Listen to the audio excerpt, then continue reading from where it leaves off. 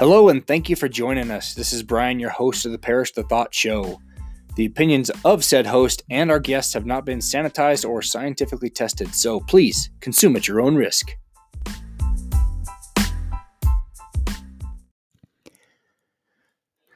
Ladies and gentlemen, and whoever else is listening, welcome back to the program. My special guest today is Leah Zickman, author of For Crying Out Loud, Connecting Through Grief and Loss in a Digital Era. We talk about this book that takes a close look at the intersection of grief, loss, and the everyday American social media use. Through interviews with friends and acquaintances, Leah attempts to understand how, if at all, their moments of sharing help them.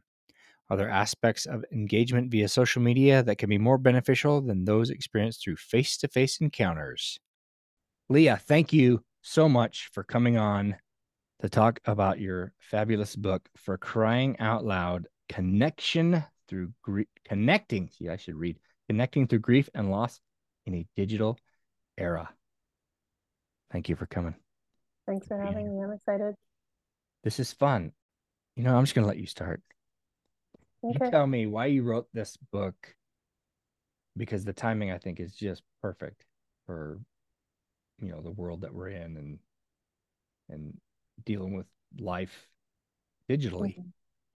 Yeah, I feel like the story has kind of evolved the further I've gotten away from it. So, a couple years ago, I really was looking to build my writing career and just wanted, I was looking for something else. And I felt like there was this thing that I wanted to do that I wasn't doing, which was write.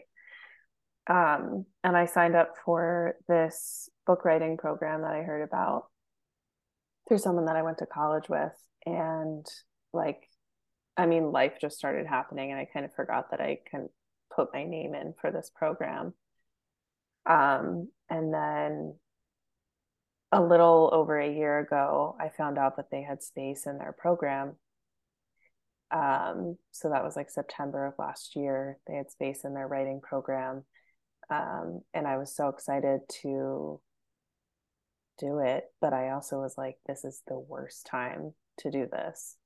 I had just stepped away from my position at work. I was taking some time away, and was coming out of a few months of being a caregiver for my dad, who was really sick at the time.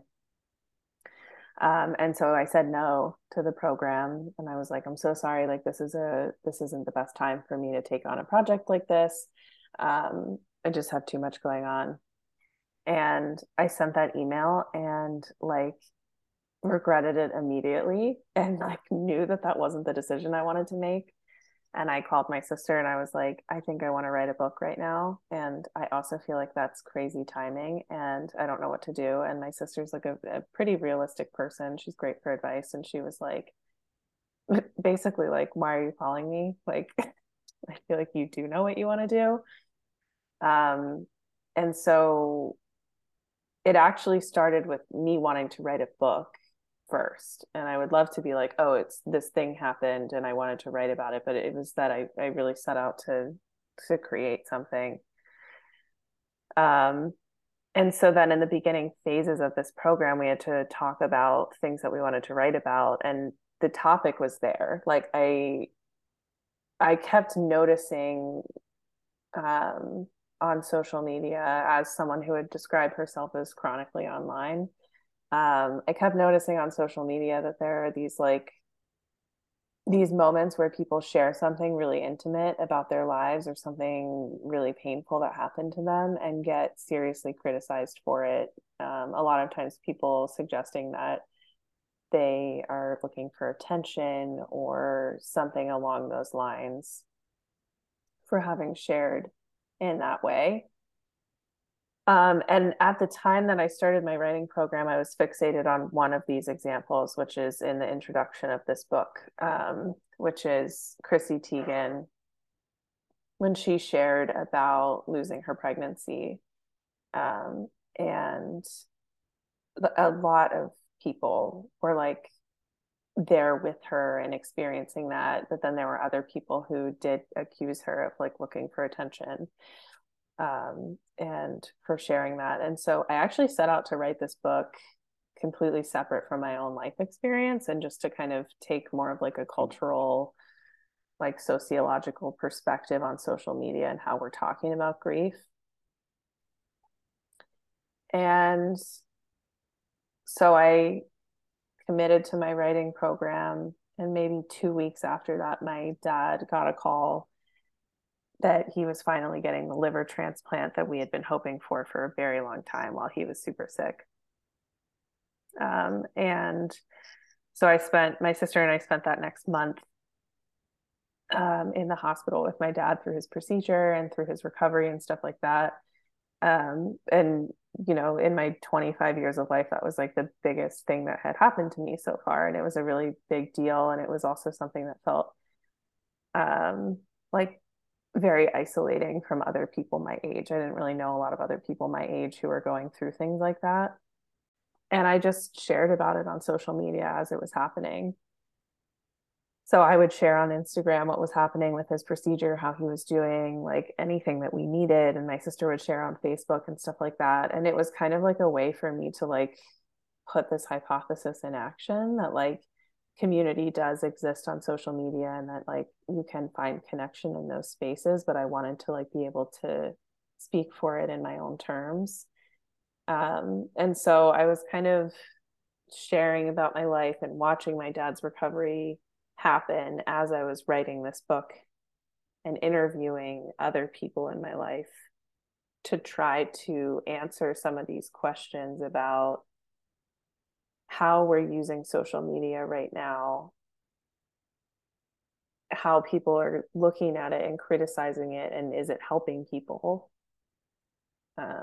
So yeah, that's sort of the gist of the book. I just was trying to like share my own experience and also ask people that I knew who had talked about their experiences with grief and loss and caregiving. And I even interviewed someone about her divorce and like the grief process there and all of these different painful experiences, and bringing them to like social media spaces and being like, does it help you to talk about it in this space? Um, and can we look at it differently for that reason?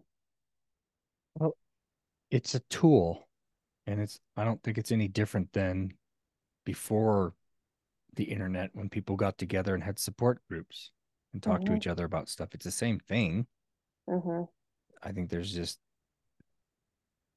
a mentality. I think it's more from the older generation that social media is ruining the world, which is the biggest lie. Well, one of the biggest lies out there because it's not. It's just a tool. It's a phenomenal Exactly. tool. It can be used for good or bad, like anything. Yeah, and what I found and like realized I felt really strongly about is that like any tool we have is just going to exacerbate something that's already there. Like social media exacerbates the part of our society, specifically in the US, that's very individualist, that's very rooted in shame, that's very like against community. Like there are a lot of things that I believe don't work in our society because we don't consider community. We consider like, oh, I'm supposed to deal with this alone. I'm supposed to suffer through this alone.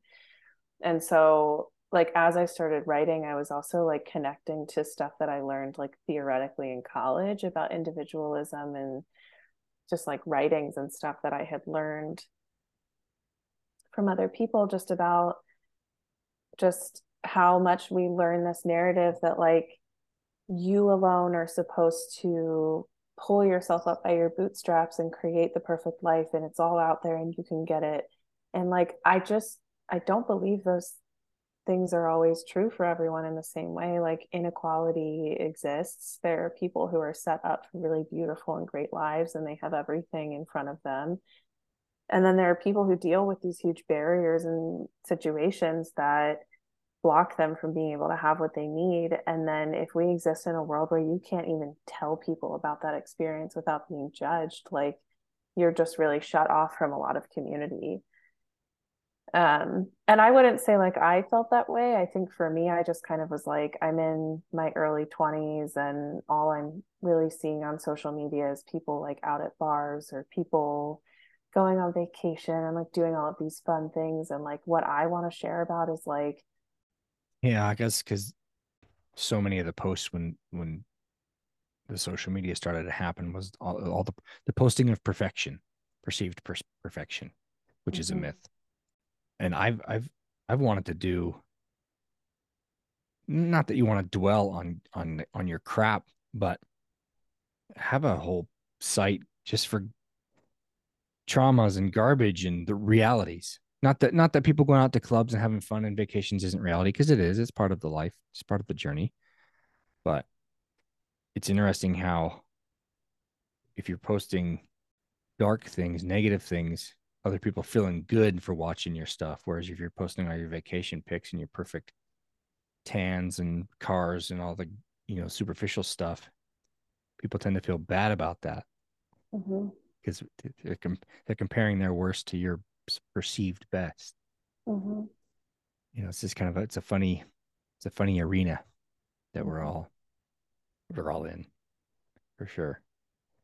And it's also like it's just not always a reflection on you 100%. Like I think if someone's on a fantastic vacation, like, okay, how did they get there? Like, did they have a lot of privilege in their life where they had access to those sorts of things where they can like take vacation off of work? Do they have a job that like regularly offers them that sort of stuff? Like, it's just these things that I feel like when you go on social media, you're just not like naturally thinking about in the same way. You're just like, oh, so and so, like, they're in Mexico like right now and just like having the best time. And like, I'm just here. Like, it is very comparative. And I've talked to so many people who I feel like people my age that I talk to specifically are in one of two camps, which is either like, I use social media all the time and it sucks, or I don't use social media because it sucks. And it's like, okay, so if we all hate the same thing, can we be a part of unpacking and trying to create something better and like understanding it better and like think about what it is that you're doing that might contribute to hating it. Like if I was sitting in a room with 50 people and everyone was like, yeah, this I hate it here, I would be like, oh my gosh, we need to fix that. But like it just feels like we don't all have that same like collective commitment to each other in the same way when it comes to social media, but people are like kind of fed up with it. Like there's just such a consensus that people are like, ah, yeah, it's stupid. It's, it's a highlight reel. You only see the good parts of people's lives. It makes me feel less than. And I, don't use social media when I'm going through something really difficult, or I use social media way too much when I'm going through something difficult. And I just sit there and I compare myself to other people. And it's just, I think it's so damaging. And so I think what I was trying to do in my book was like, first, I was just connecting with people that I already knew who had been sharing about things that I was taking note of, like people who were caregiving and posting about it all the time, and people who had recently experienced a loss and were posting a lot about it. And I was just kind of being like, tell me about losing your mom. Like, tell me about what, like, I was getting really granular with it at the beginning and asking, like,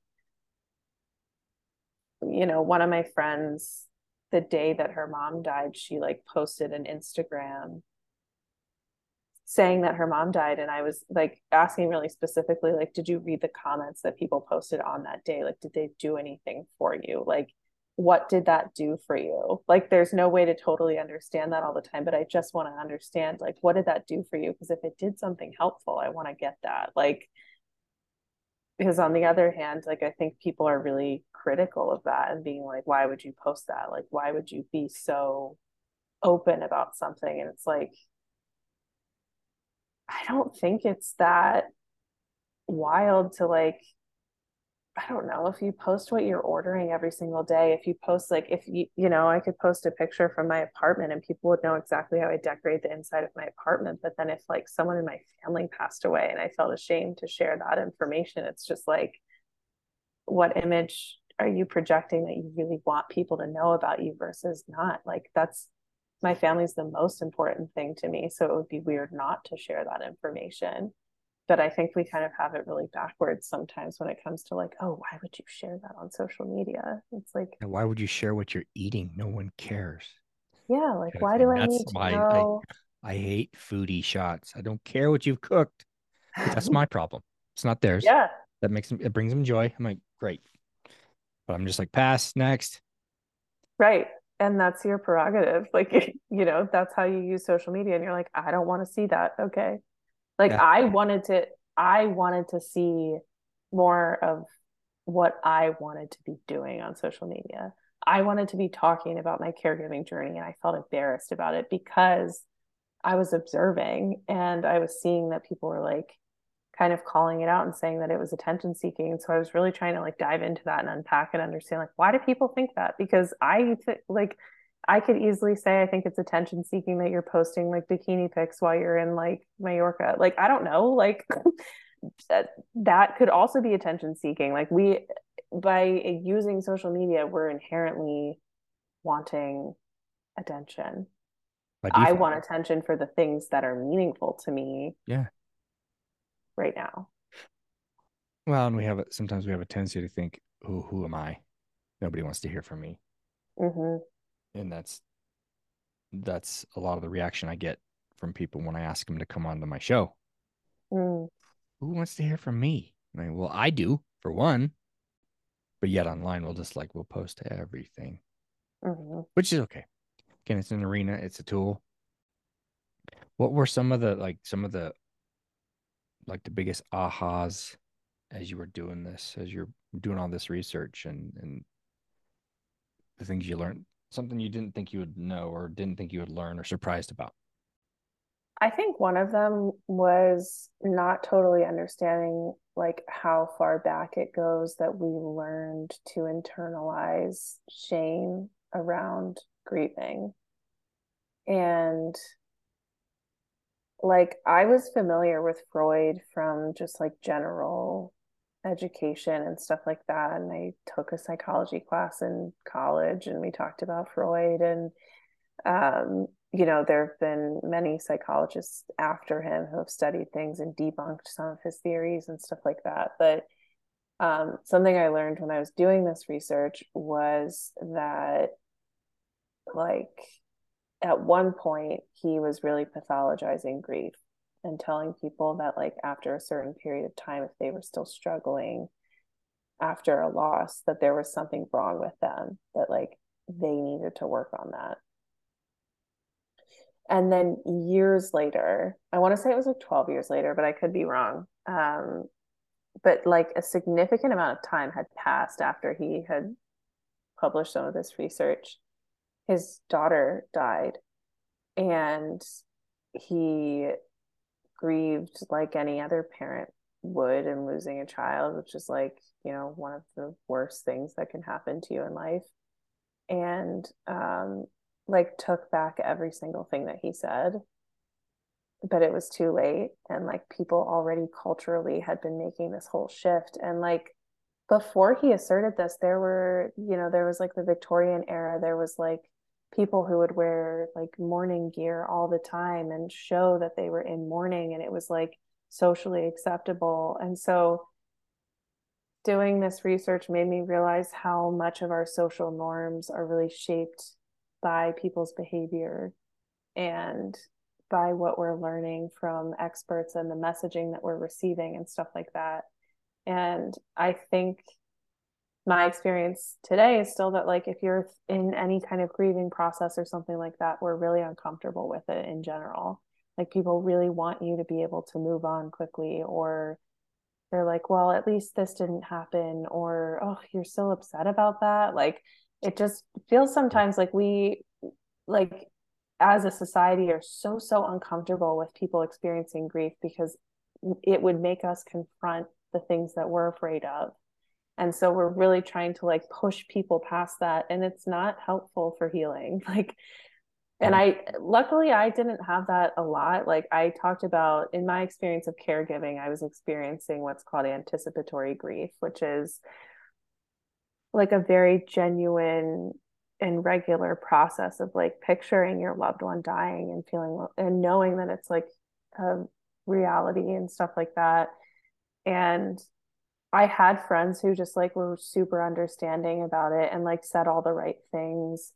They weren't going through anything similar, but there were other people who were like, yeah, but like, he'll get better and like everything's fine and stuff. And I just like didn't feel that way. And I just wanted someone to empathize with what I was experiencing and being like, yeah, this sucks. I would be scared too. If I was going through this, I would think the same things you're thinking. And you can tell me every thought you're having. Like I had one really close friend. Obviously, I'm very close with my sister, and I wrote a lot about our relationship in my book.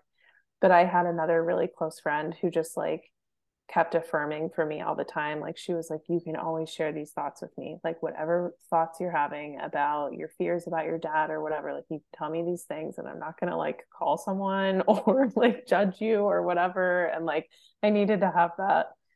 Um, but I think in general, we're really, really afraid of those thoughts and being around people who express those things. And like, I don't know, it's just part of life. I think one of the best things you can say to anyone in any kind of crisis is, I'm sorry. What can I do to help? Mm-hmm. But I think we feel like we have to say something and we're uncomfortable with it. And so we say, well, like if one of your kids died, well, you got three more. Well, that's not helpful. But we say things that we think are helpful when they're terrible. Mm-hmm. It's so you're like, you're not hearing me. It's not validating at all. Mm-hmm. Like, I'm sorry, like you said, your friend said this sucks. This would be hard. But yeah, we're uncomfortable and so we don't know what to say. And I think people I think they want to be able to help and they're so helpless. So they are nervous and I think say really dumb things, not Mm-hmm. intentional. That's my theory on some of that, why we're so uncomfortable with it. Because Mm-hmm. now that social media is here, if I had if something was going on with me, if I had a disease or if I was on my way out, I'm gonna I told my wife I'm documenting everything. If I get hit by a bus tomorrow or I get cancer tomorrow and have to go, I'm documenting, I'm podcasting about the whole thing because somebody can learn from that. That's my I don't theory. know if this is like too like PG-13 for this podcast, but I don't um have a rating. It's anything. Mature audiences and immature audiences watch this. We're good. there's a podcast I listened to one time that was phenomenal. It was two best friends. It's called Dying for Sex. And the one girl was given a terminal like cancer diagnosis and she felt like she just like hadn't explored enough in her life. And so she like went out and had all these sexcapades and her best friend just interviewed her about them. And it was like a really special and fun way to document her experience because I think she just didn't want to keep talking about how she had cancer all the time. And people would always just want to ask her about it. And she was like, I want to enjoy myself. Like I want to have a good time. And so it was a great podcast, but it's just like an interesting, like I'm sure there were people being like, why would you document this? Like, why would you share this? And it's like, because that's what she wanted to share about her life. Like I learned something, like I shared it with my friends and was like, this is a really lighthearted way to look at something that's otherwise pretty morbid. And I liked that. Yeah, because you got to laugh. You have. I mean, I God bless me with a sense of humor, and so I try to make jokes Mm-hmm. all the time. Probably inappropriate, and but my timing sometimes. But what's my wife will always change the subject if something's difficult and uncomfortable. I'm like, just let's lean into that. And I have a friend who 2 years ago was diagnosed with like stage 4 chondrosarcoma, which is bone cancer in his pelvis, and his left pelvis, literally within 2 weeks, he would have been dead. He had to have it amputated, his left pelvis. So his whole pelvis gone. So he lost a perfectly good leg. And now, I mean, he makes jokes now. It's still hard, obviously, but he makes jokes about it. About, oh, I don't have a leg to stand on. Got he's always doing stuff like that because it makes it easier. Because if you just dwell on how sucky it might be, then he says you'll just go down these rabbit holes you'll never get out of.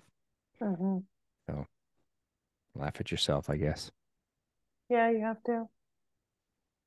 Um, there was something else I was thinking about earlier. I think I went off on a little tangent. Tangents are okay.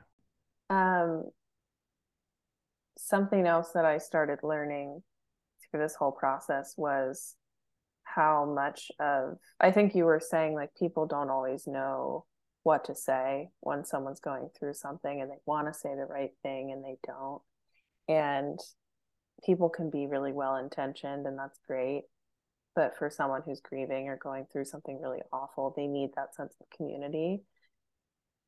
And so something I was writing about was that social media can be a really great tool for people who haven't found their community through their grief. Like there was a girl on TikTok who lost both of her parents in the same year, like through two separate tragedies, which was just awful. And she made TikToks about it and had all these videos of them and stuff like that. And then she just kept sharing about it. And there was someone who commented, like, why do you keep sharing this about your family? Like, isn't this kind of private within your family? And she was like, yes and no. Like, I feel like I'm talking about it with people close to me every single day. And I feel like I'm bringing them down. And sometimes doing this connects me to people who are going through the same thing. And it's just like validating and helpful to like have that experience. And it just made me see like as much as we can look at social media as like a really negative space and like that it's doing all these awful things for like psyche or whatever, like there's a lot to be said for connection and feeling like your people are out there. And I don't know if it helps you connect to people who've been through something similar or people who know how to even respond to what you've been through. I think that's worth something. um and so I think it is powerful in that sense that it's been able to like connect people. um and there's just so many different like platforms and online spaces for people who are going through really really specific things. Like my sister and I found this well actually my sister found a caregiver for liver transplant patients Facebook group, which sounds so specific. Like it's not just like, oh, like young caregivers or anything like that. It's like caregivers for liver transplant patients. It's a huge group that is active every single day. And there are people talking all the time about like different anti-rejection medications, getting the call to finally get a liver transplant, like all of these different things. And I just didn't know something like that existed. And I never would have looked for it either. Like I just, when you're in crisis mode, a lot of the times you just don't even think like, oh, I need to go find community on Facebook. You're like, I don't know how to fill out these forms. Like, I don't know how to do anything. You just like can't think past the next thing that you have to do. And for whatever reason, like my sister just had the foresight to like want to look into these groups because she was like, well, I kind of know what to expect if we'll get a transplant, but I don't really know what's going to happen afterwards. Like, I don't know what to expect. I just want to hear stories from other people. And so that's kind of what it was for her. Like, it was like giving her information that she was hoping to find. For me, it was just like so validating to know there were so many other people out there going through something similar to us. And like, a lot of people were way better off than us and a lot of people were way worse off than us, but it was just like a space that we all connected. And I just like, I didn't even like, I wasn't friends with any of these people on Facebook, but we would just post stuff about like, hey, like this happened with my dad, like we're looking for advice about this. And like people would always chime in and be super helpful. And it was just like when you've been through something similar to someone else, you just want to help them so badly. When you speak the same language, and Yeah. you don't have to try to explain the situation to help them understand because they just do. Yeah, exactly. Yeah, there's like such a shared internal language in that group that's just like I just didn't know I needed it. And then as soon as it was there, I just couldn't picture going through the experience without it. There were so many times that like things that I just hadn't thought to anticipate, like when my dad got out of the hospital, like he made a good recovery and stuff like that. But we were like, what kind of stuff is he going to need at home? Like, what things do we need to order? And they were like, oh, well, like you'll need to get this for support and this to help him get out of bed. And like, oh, by the way, his anti-rejection meds might make him have hallucinations. Like, be prepared for that in this week and this week. And like, it's not alarming. It's not a big deal. You don't need to call the doctors if that's happening. And I'm like, okay, that's good to know because if anyone around me was having hallucinations, I would call 911. Like just Yeah, like little things like that. I just didn't know. yeah, you would have freaked out. Like, they take something out, Dad. Yeah.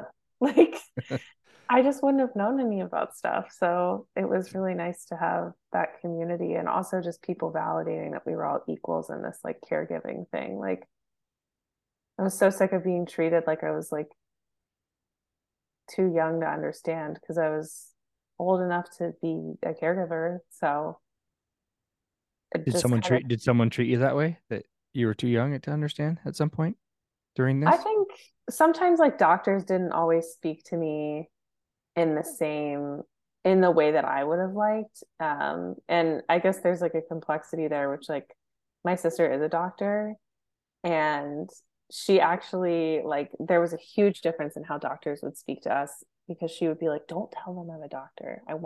I just want them to talk to me like I'm his daughter because they start speaking in like doctor code to her and then all of a sudden I don't know what's going on and then I have Right. to make her translate later and she was like, I just want to be his daughter in this space, like I don't want them to start speaking to me differently or whatever. But I think sometimes doctors have this like natural tendency to like shield you from things and they just want to be like, oh, everything's fine and blah, blah, blah. And I'm like, just tell me the truth. Like, just tell me like where we're actually at in this process so I can be realistic about it. I think more people can handle the truth than we think. We don't give people enough credit. So we Yeah. sugarcoat things which makes it worse because then your mind starts filling in,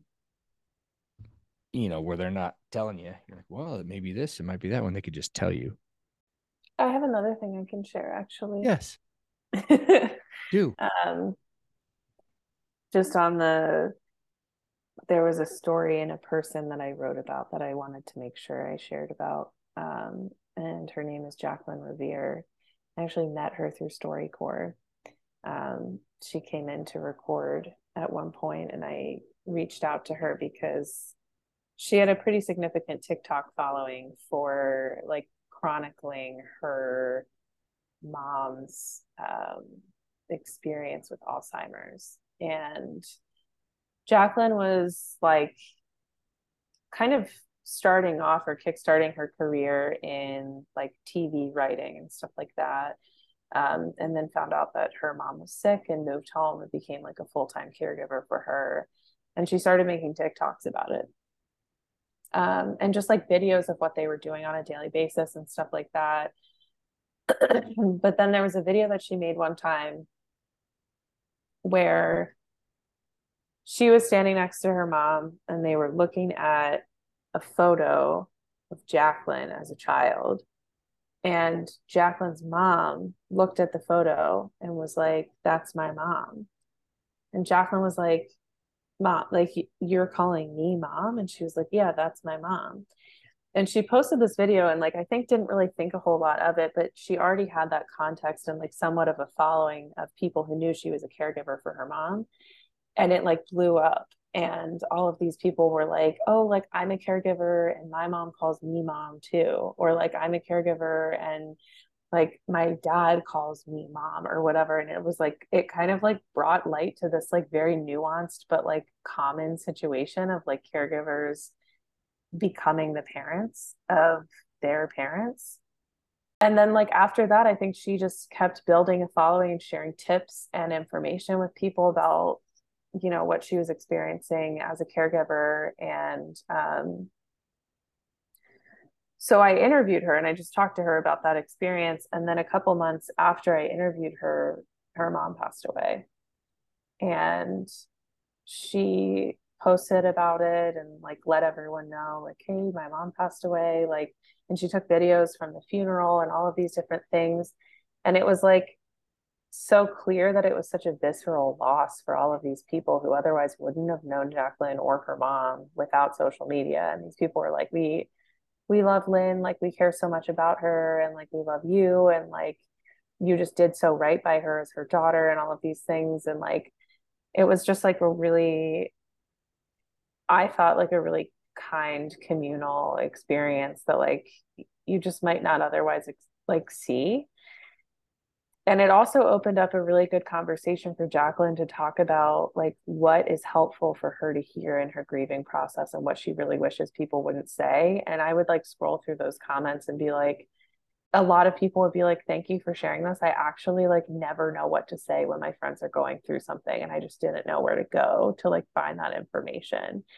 So it's made me consider that just like social media can be a really open platform for people to talk about those things and be like, hey, like this is something that I'm experiencing and this is what I wish you wouldn't say. Like this too shall pass, or like whatever people say during grief is just like not helpful. Like sometimes people just want to hear like this sucks. Like this is the worst and it's so unfair and this shouldn't have happened to you, but I'm not going to leave. Like I'm here to support you. Like that kind of stuff is really helpful. Yeah, just how can I help? Mm-hmm. That's helped me Yeah. because that's that's the only thing I can say. What can I do? What I can do or can't do. Mm-hmm. I wonder, we talked about culturally we're afraid to share things, and I just wonder, do you think this is a worldwide thing, or just in America, or just in Pennsylvania, or in Utah?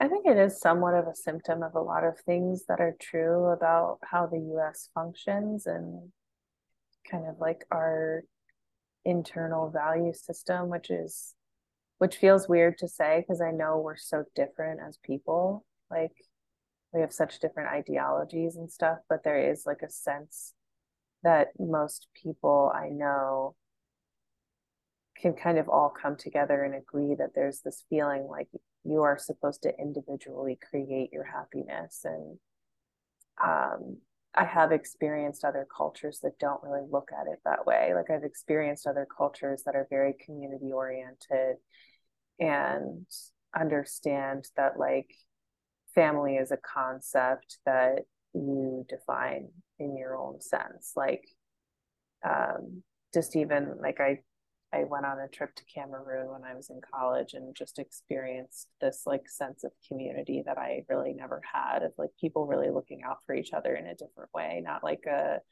hey, I'm being polite as your neighbor and I'm gonna like put your trash bin out. It's like if you don't have what you need, like my day can't continue, like that kind of thing. Like we don't really have that here, and it's like kind of a huge bummer to me. And like I think if I had never experienced it in other cultures, I wouldn't even think that it could exist. And so like I think this is I know that my book is just kind of the tip of the iceberg in a lot of ways, and there's a lot of stuff that I think that we just like really can't fix overnight about how we think about achieving what we want in life, and that it's somehow supposed to happen on your own volition rather than because you have all these people in your life. And it's like there's like these celebratory moments that we have, like a wedding or like a birthday party or whatever, and it's completely normal to be with tons of other people to celebrate those things.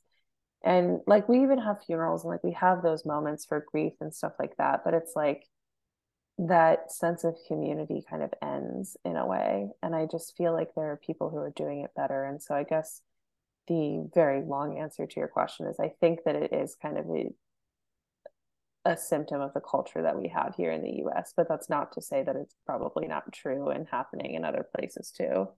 I think if we were all supposed to do it by ourselves, we wouldn't be here amongst communities. There wouldn't be millions of people living next to each other. Mm-hmm. It's like a support system that's given to you and it's all around you. You just have to reach out and grab it. But Mm-hmm. we because we do need each other for everything. Your self-starter individual. I love the idea of the individual, but the individual reaches out to other individuals. Mm-hmm. I mean, even like success things, it's like build your team, build the team, build the team to help you get to where you want to go. You can't do it all by yourself. Yeah. So we do need to rely on people, and it's not. I think there's a thinking that I'm weak if I have to rely on somebody for anything, and I get that. Uh, Years ago, about 14 years ago, we lost a business and almost lost our house, and I was on. I tapped into the welfare system for 4, 5, 6 months and used Mm-hmm. it for what it was there for. and had a really hard time accepting help from my neighbors. Mm. And I realized back then that if I don't allow someone to help me, then I am stealing their blessings. They need that. Hmm. And so now somebody wants to help, I'm like, thank you very much. I'll take your help. Because I don't when we offer help, we don't want it to get rejected. I think Because we that feel takes like a we're lot useless. of empathy too, like to consider that someone else wanting to help you is gonna make them feel good. Like a lot of times, like we reject help because we're only thinking about our own pride and like, oh, what will they think of me and stuff like that. But I've never thought less of anyone for letting me help them. So why do I put myself Why up? do we do that to ourselves? Yeah, it's weird. Like I've always like I think if I even if I'm like, hey, can I get you a glass of water or something? And someone's like, yes, please. Like there's no part of me that's like, oh, can't believe that they would I let am me give them a glass.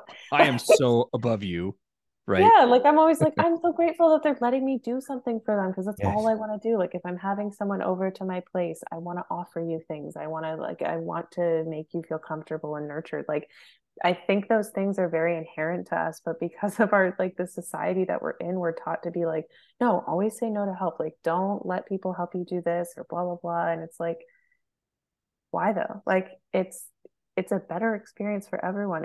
It's just vulnerability and it's like an intimacy and like even if it's with a stranger helping you with something, you're gonna have an experience where you feel closer to them or like you see their humanity because they wanted to help you and they care about you. Yeah, how dare you show that you're human? Yeah, That's pretty bold. yeah. But I felt that way a lot. Like, there were a few times when I was sharing about what was going on with my dad on social media. And it was kind of like I was getting to this point where I was like, okay, if I'm going to talk the talk, I should walk the walk. Like, I keep telling people, like, it's a great space for this and like you can use it for that.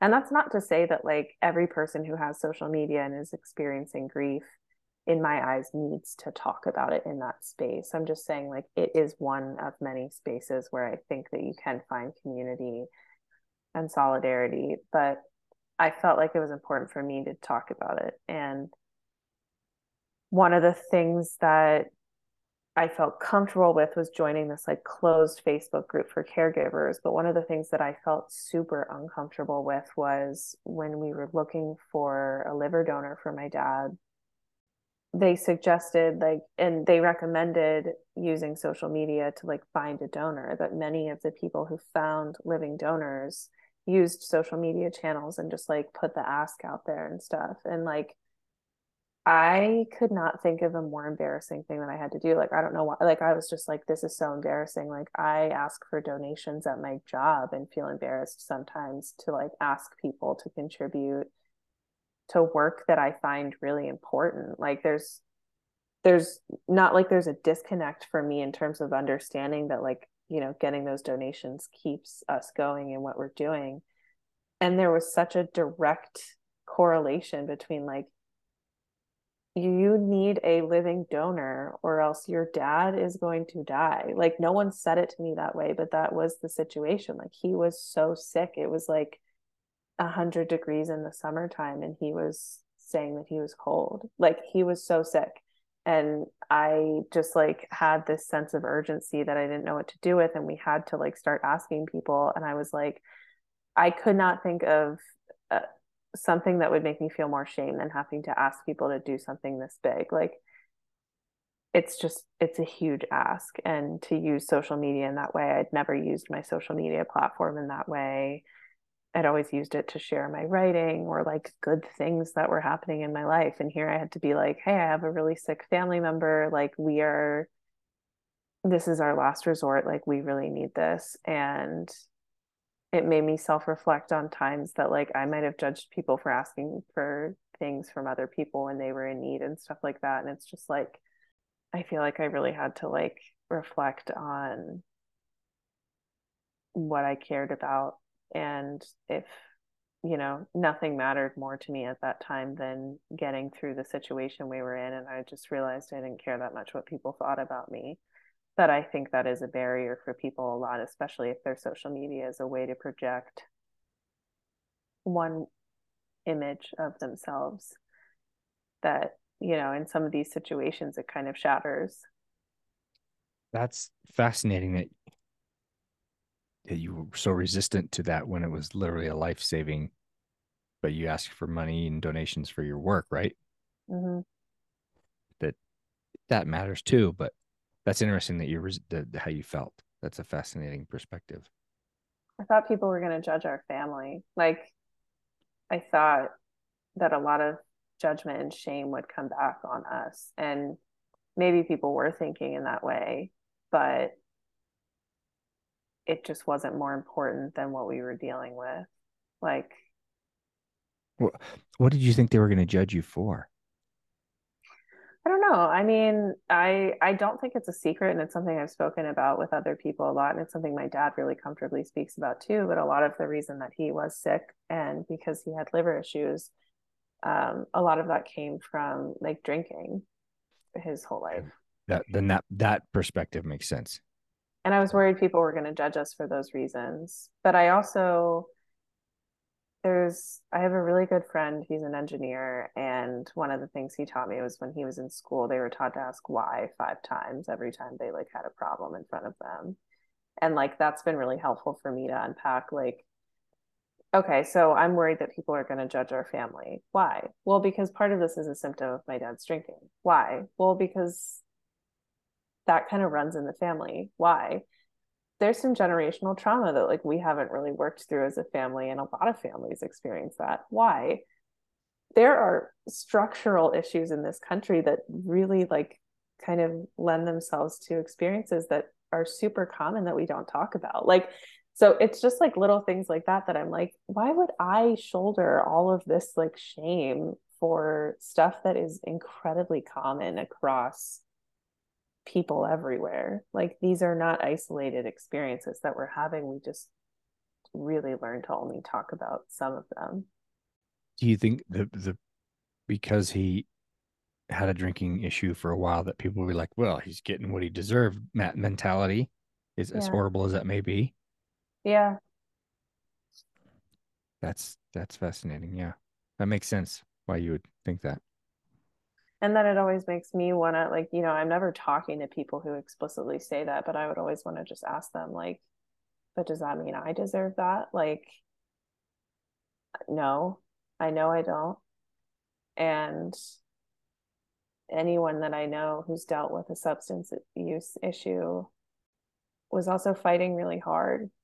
And that just, you know, uh, that's not what the book ended up being about. And it is something that I've always been aware about. And I feel like even as a young person, I feel like I'm more aware of like substance use issues than a lot of my peers just because of that. Like I was raised to be like a little bit more aware of it. I didn't end up writing about it because it didn't feel like it was like the main message, but there's a lot of that there too. Like and stuff that I just would hope that people consider that like we just need to, if you feel like you don't understand a situation someone's going through, you have two options, which is to be like, oh, okay, well, I don't understand it, so I can't judge it, or you can try to learn about it. But that's kind of it. Like, you know, this whole situation and writing about these things has made me have this whole process when I see other people going through things, when I want to be quick to judgment about, like, oh, I can't believe they would share that, or oh, they're going through this and that, then I'm like, I don't know their situation, or I do know their situation, so I know better. There's just no reason to be like harsh or awful towards people for these things that are super common across the board. Yeah. We just need to get into more of a habit of just letting people be. Mm-hmm. How can I help? I don't care how you got here. Can I ask you a question? Yes, you can. This is a two-way. It's a two-way Perfect. thing. Yeah. So yes, please do. I'm not going to make an assumption that you've read the entire book, but I did want to ask you. I did You read the did. entire book. That was my assignment before I had you on, is I had to read the book. A question that I had, Because I think sometimes I get into like an echo chamber with people who like completely agree with everything that I've written, which is cool. But I also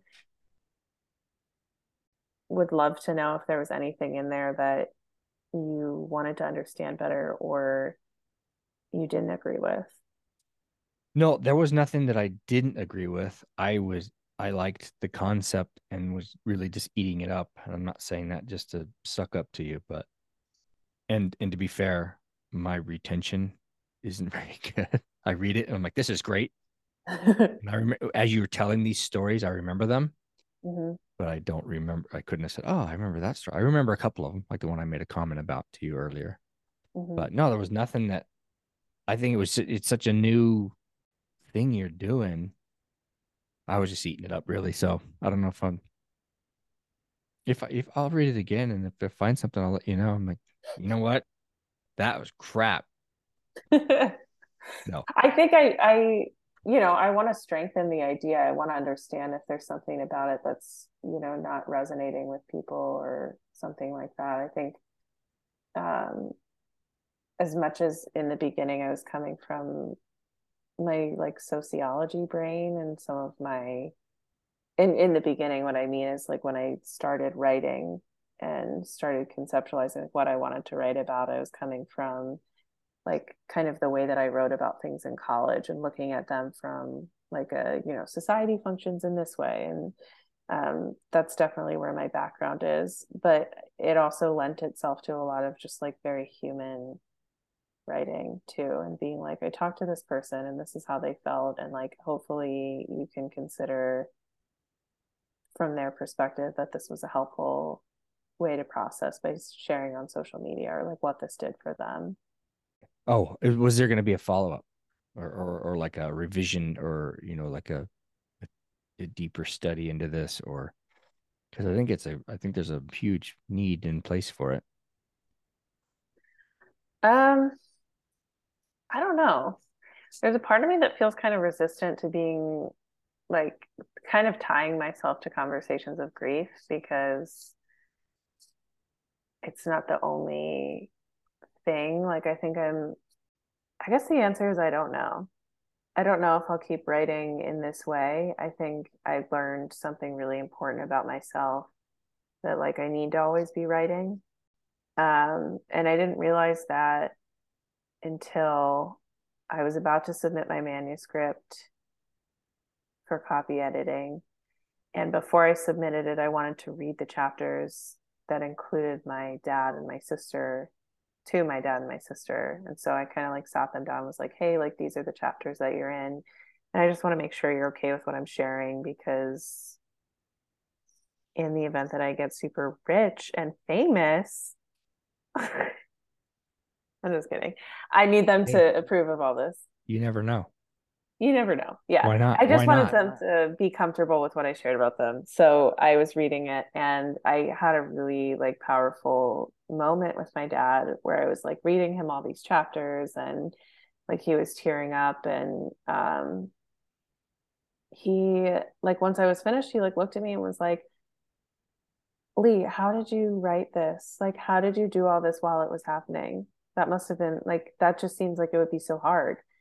And I realized then that I was like, I had to write about it as it was happening, or else I think that I would have just completely stopped. Like there was something about writing while he was recovering and while we were going through like all of the complications of his recovery that happened over several months. And I was writing, it just like kept me going in a way that like I think I just would have completely stopped and I wouldn't have been able to function and being able to like process and have something to like think about and work on and have it feel so meaningful to me too. And all of that together, like that was so important to me that really like anything that's happened with the book afterwards has just been like an exciting addition to the process. But I was just like, this helped me get through something really hard.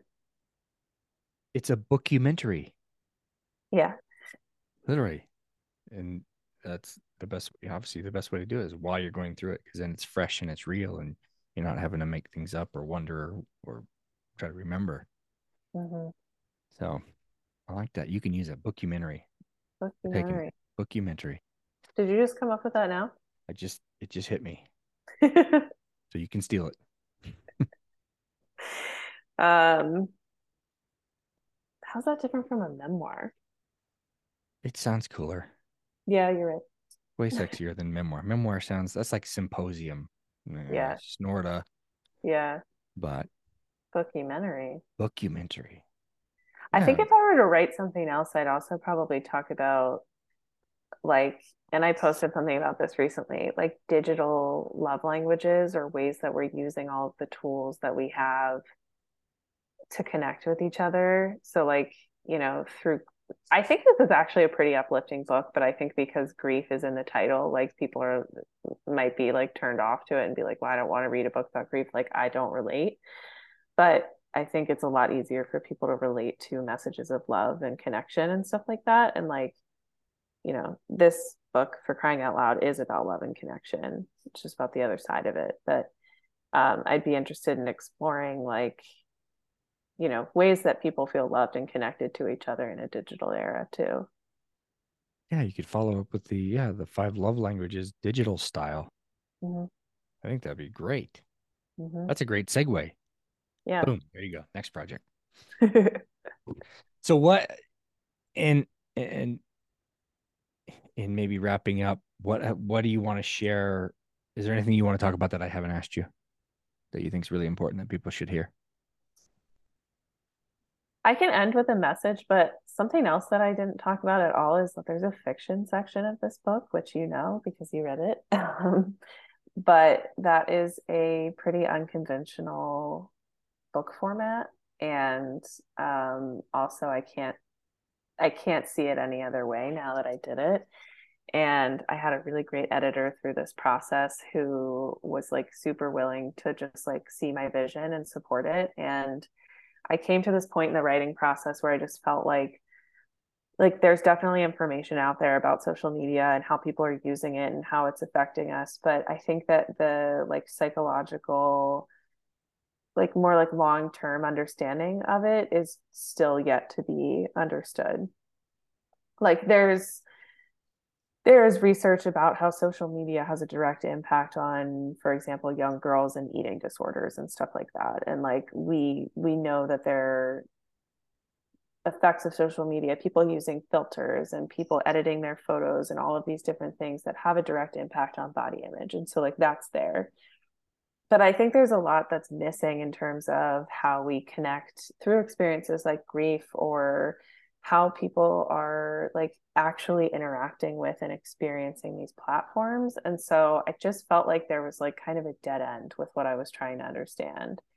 And I'm not a social scientist and I'm not a professional in that field at all. I just wanted to be like, hey, I have questions that I want to ask my friends and like write about it and stuff like that. And so I did this interview with a woman who was, or she is still, um, but before the time of her divorce, she was like an influencer and like very, um, like mostly representing brands and stuff like that. And she was very big on Pinterest um and then she found out that her husband had been cheating on her for a long time and they went through this divorce and she kind of had this moment where she was like, am I going to share this with all these people who follow me? Like, how am I going to talk about this? And if I do talk about it, are people going to leave? And like a big part of my job is this platform. Like it's something that I think anyone could easily trivialize unless you're in that position and you realize that your career and your integrity are like kind of in this weird conversation and fight with each other. And you're like, okay, like, how am I going to present who I am? And I just like was listening to her story and was like really trying to picture, like, how would I have handled this if I was in this situation? I don't know. And I did not know how to write about it in the context of my story. But I did know how to fictionalize it a little bit. And so I wrote a chapter called Influencer Therapist, which was kind of based off of a joke that I had for a long time about, because I just thought that influencers had silly little jobs that were kind of useless and that, like, I just couldn't find any value in them. And I was like, oh my God, what happens in therapy sessions with influencers. Like, I'm dying to know, like, I want to write a creative essay about it. But I was coming from a very like different perspective that was like really lacking in compassion for people. After I talked to this woman, I was like, I want to try to like understand and write out her story in this way. And so I wrote this chapter called Influencer Therapist, and I shared it with my editor. And I was like, I know this is weird because I haven't been writing any fiction so far, but I would like to be able to do that and explore some of the more like imaginative scenarios that I think could illustrate what I'm trying to talk about better than interviewing people. And he was really supportive and kind of led me in different directions of different ways that I could do that. And so there's a whole fiction section that's like, this is kind of what I would hope it looks like if we understood how to use these tools, or if we had different tools to connect through social media and like stopped seeing technology as this like evil thing and just saw it as a tool that is part of our society right now, just like any other tool. And if you know how to use it really well, you can connect with people just as well as you can in person. Um, and I don't always even feel like people are connecting that well in person. So it's like, why judge that technology can also be a space for it? Because it can just be a different space. So all of that to say, there's a fiction section of this book, which I think is fun. It is fun. Do you think the social media is, and maybe it's doing both, maybe it's helping and harming in terms of people's ability to communicate? I mean, look at my kids, and they're on their phones all the time, but they don't like to interact with other humans. Mm-hmm. They're very shy about it, but they're always on their thing on, and maybe they're just consuming stuff and not actually having conversations. But I think again, it's a tool. It's probably providing. I love the tool.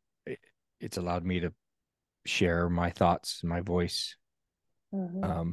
And honestly, I'm an attention seeker to some degree. I'm like a clown. I like it. I like the attention.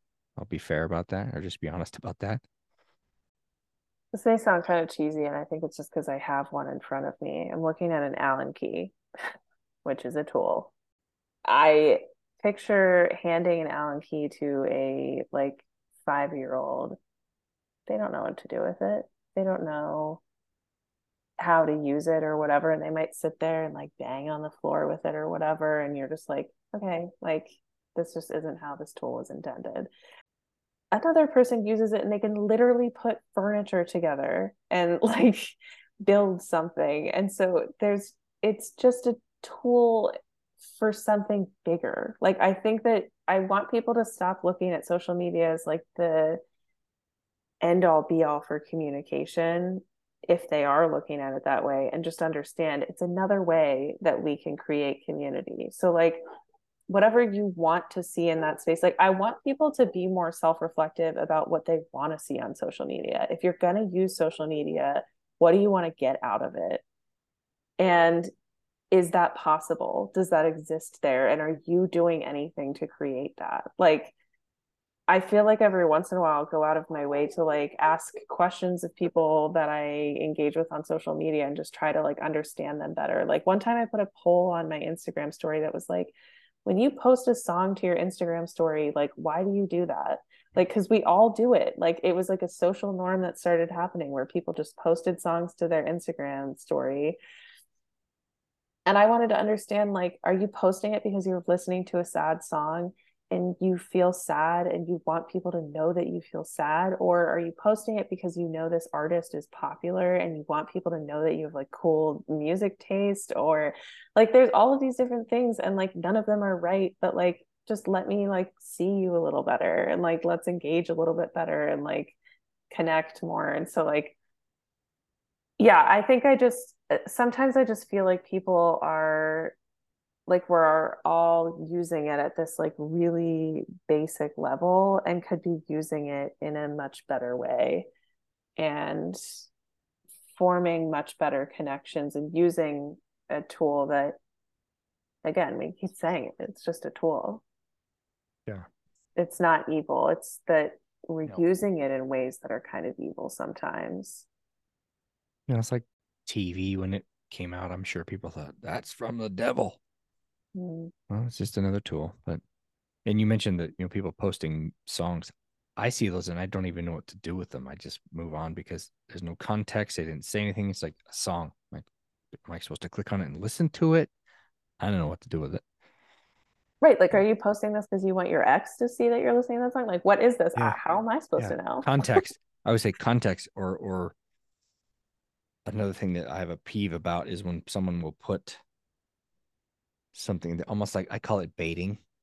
Mhm. And I don't know if they're doing that on purpose, but they're like, "Hey, need your prayers." And they won't, that's it. Like, Mhm. all right. Well, if I'm going to do that, help me understand what I'm praying for, or what I'm giving my good vibes to. So you have to reach out and ask. And maybe, again, like, I don't know. Mhm. That's just my peeve. Like, tell me what I'm doing here. Give me some context and I'll join your club. But if you Right. just put something out there and do a drive by, I don't know what to do with it. Right. And then it makes me wonder, like, are they not comfortable sharing what's going on? Like, how could they share that with people and get more Yeah. specific prayers, maybe? Yeah. Like, Stop teasing me, yeah.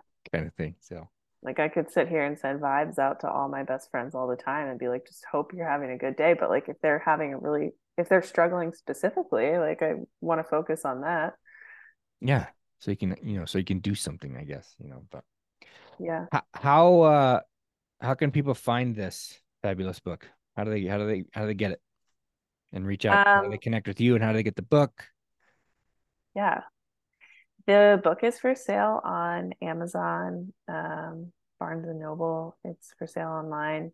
There's a local bookstore where I live that's also selling my book. It's called Pocket Books. It's a Cool. fantastic bookstore. They hosted my very first book reading. And so I'm really excited to have a local bookstore selling it, but I know that, that's not always the easiest for people. The full title is For Crying Out Loud, Connecting Through Grief and Loss in a Digital Era. And I also share about it a lot on Instagram. My Instagram is a combination of, like, my personal life and then also sharing about my book, but my handle is just Leah Zickman. Your personal life? I don't know if we should look into that. It's too much for people Too to much. see. Too much. Too much. Well, Leah, thank you so much. This was fun. I really enjoyed the book. It's just a different concept that is, I think, the timing is just perfect right now. So I Thank you. appreciate you writing it, and I'm glad to know you, and looking forward to whatever else you're doing. And maybe we'll cross paths again on StoryCorps or something again. I don't know. Thank you. I So, really appreciate you reading it and just giving me space to talk about it. well, it's the least I can do. Why not? This is a good idea. I don't push things out that I don't think are a good idea. So I think more people can then learn from this, learn from your stories, and we all can learn from each other's stories, and each one of us has something that can bless or uplift or entertain, at the very least, other people. And I think we ought to share more of it. Be nice to each other, for crying Weird, out loud. weird, weird. Maybe that's it. Be nice to each other, for crying out loud, and we can talk about how not to be assholes to each other online. Yeah. How about that? Yeah. I'll write the forward for, or the backward, whatever. That's the drum I'm beating all the time. Perfect. But anyway, so thank you so much.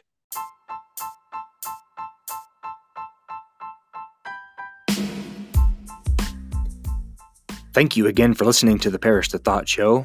We would love your comments and feedback on our website at briankeithparish.com/feedback.